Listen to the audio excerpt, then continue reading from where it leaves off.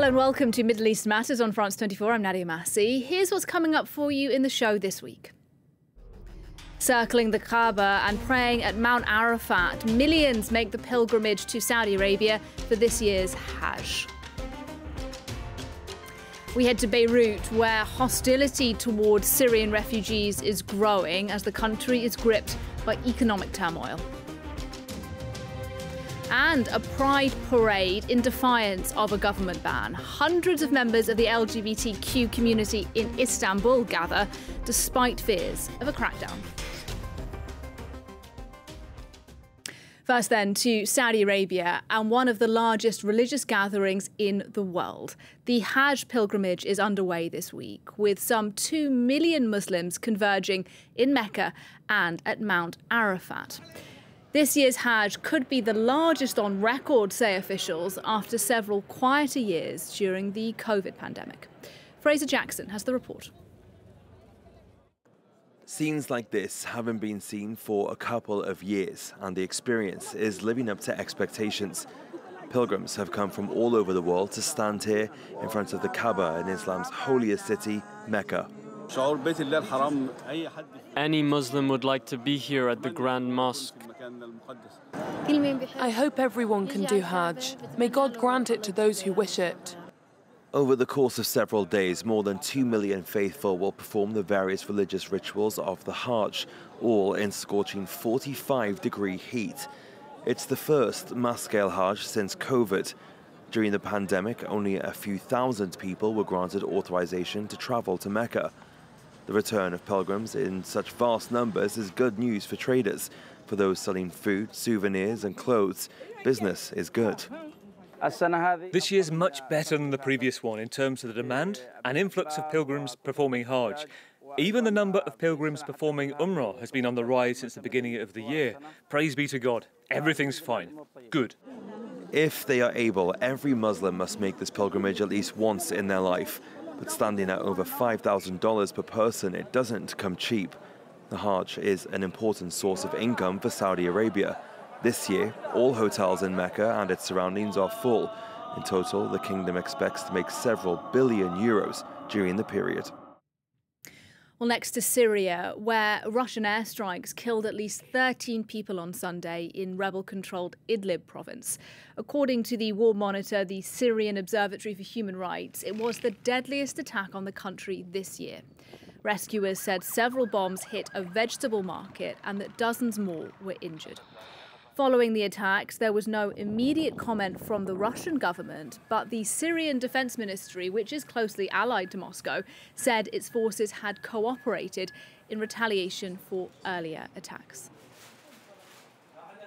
Well, despite that violence in Syria, this year neighbouring Lebanon has deported hundreds of refugees back to Syria.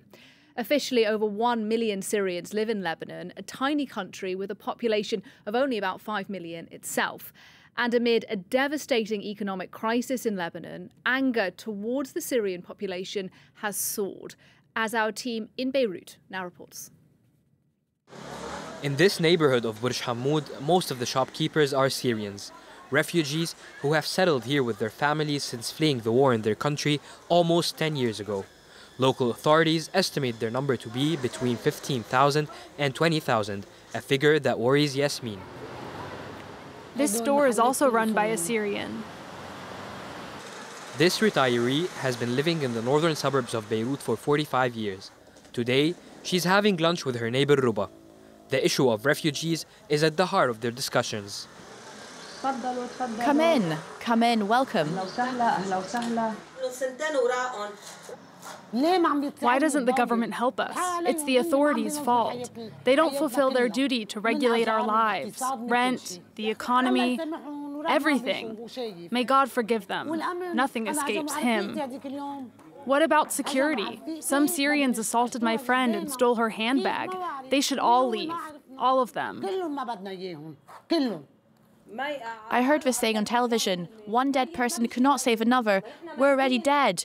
It's unacceptable. Even if the refugees regularize their situation, nothing will improve. According to the UNHCR, nearly 900,000 Syrians are registered as refugees, a figure far from the reality, as many do not have valid residence permits. This is the case for Khalid and her daughter Malak. Are your papers in order? No. Why? You've been living here for a long time. I entered Lebanon illegally. I'm undocumented. These two refugees live in constant fear of being deported. In recent weeks, military raids near their neighborhood have multiplied. I want them to stop insulting us, humiliating us, and threatening us with deportation.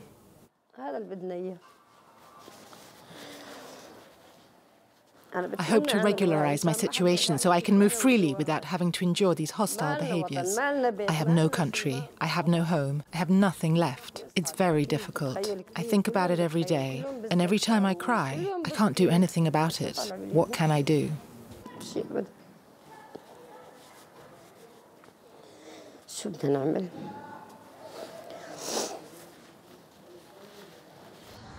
The presence of 2 million Syrians, most of them refugees according to the authorities, has disrupted the job market in a crisis-ridden country. They represent a skilled workforce that costs much less, but that's not all. Bashir runs a construction company.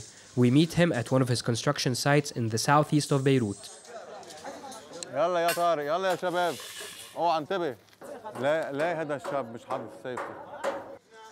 Here, 100% of the employees are Syrians. They accept tasks that many Lebanese consider menial or degrading. We used to hire Indian and Pakistani workers. They went back to their countries, though. Today, the majority of my employees are Syrians. Lebanese people don't like working in construction. They choose other fields and different professions. Some of them even demand higher salaries. Ismail joined Bashir's company in 2014. That year, he was forced to flee Raqqa, his hometown, and the self-proclaimed capital of the Islamic State in Syria. Ismail, how are you? All employees need to fill out a residence form. I have to submit these documents to the municipality in 2 days. Everything needs to be in order. The situation in Syria prevents me from returning for now. Lebanon has become my second homeland.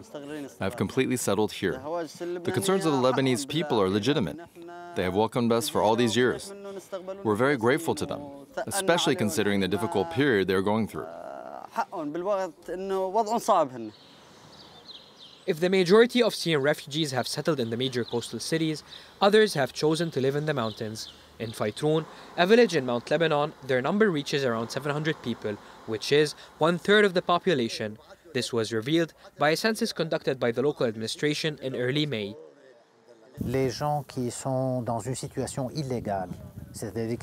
undocumented migrants, for those without a legal status here, or with papers that are not in order, we will forward their data to the authorities, who will take the necessary measures when possible. The issue of Syrian refugees in Lebanon is quite complex.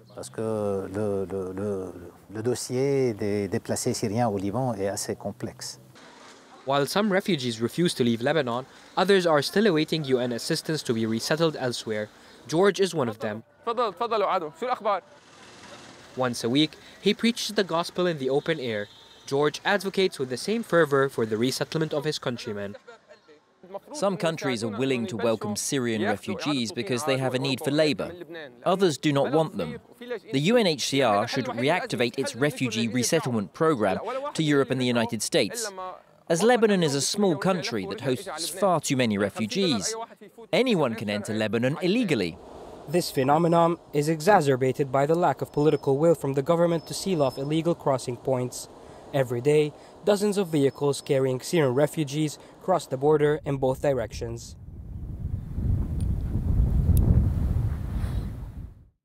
Well, we end the programme now in Istanbul, where hundreds of Turkish activists have held a gay pride march in defiance of a government ban. At least 50 people were detained by police. Now, homosexuality is not a crime in Turkey, but hostility is widespread, and police crackdown on pride parades have become tougher in recent years. James Vecina has the report. Waving rainbow flags and chanting for better rights, hundreds of protesters defied the ban as they marched through Istanbul for this year's Gay Pride. But the day was cut short as police dispersed the gay and transgender activists. Organisers say around 40 people were arrested in the 21st edition of this annual event. They know we have power, that we have numbers. They're aware that we can create change. They're so scared of us that they don't want us to go out. The instructions given by the governor of Istanbul are clear. Gay pride has no place in his city. The reason authorities say is security. This after 100,000 people took them by surprise as they marched in record numbers through the streets back in 2014. Since then, they've clamped down on the event, banning it from 2015 onwards. Turkey's LGBT community says it fears increased homophobic hatred after Erdogan won re-election in May. On the campaign trail, the president's conservative AK party accused the community of seeking to destroy traditional family values. Day and night I'll be here to support my LGBT friends. I'll go to the police station, I'll be there to give evidence.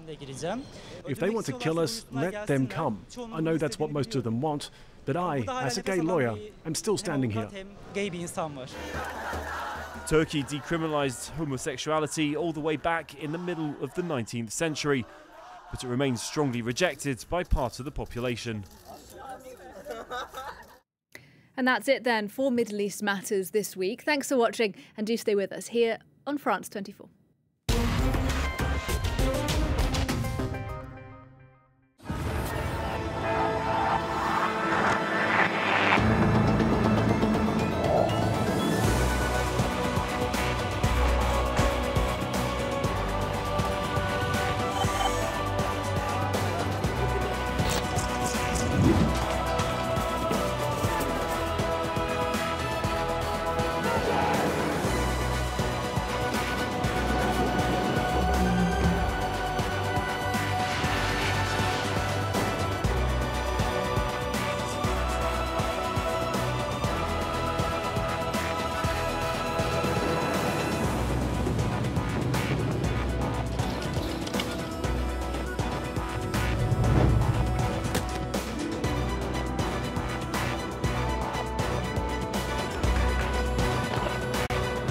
France 24, your window on the world.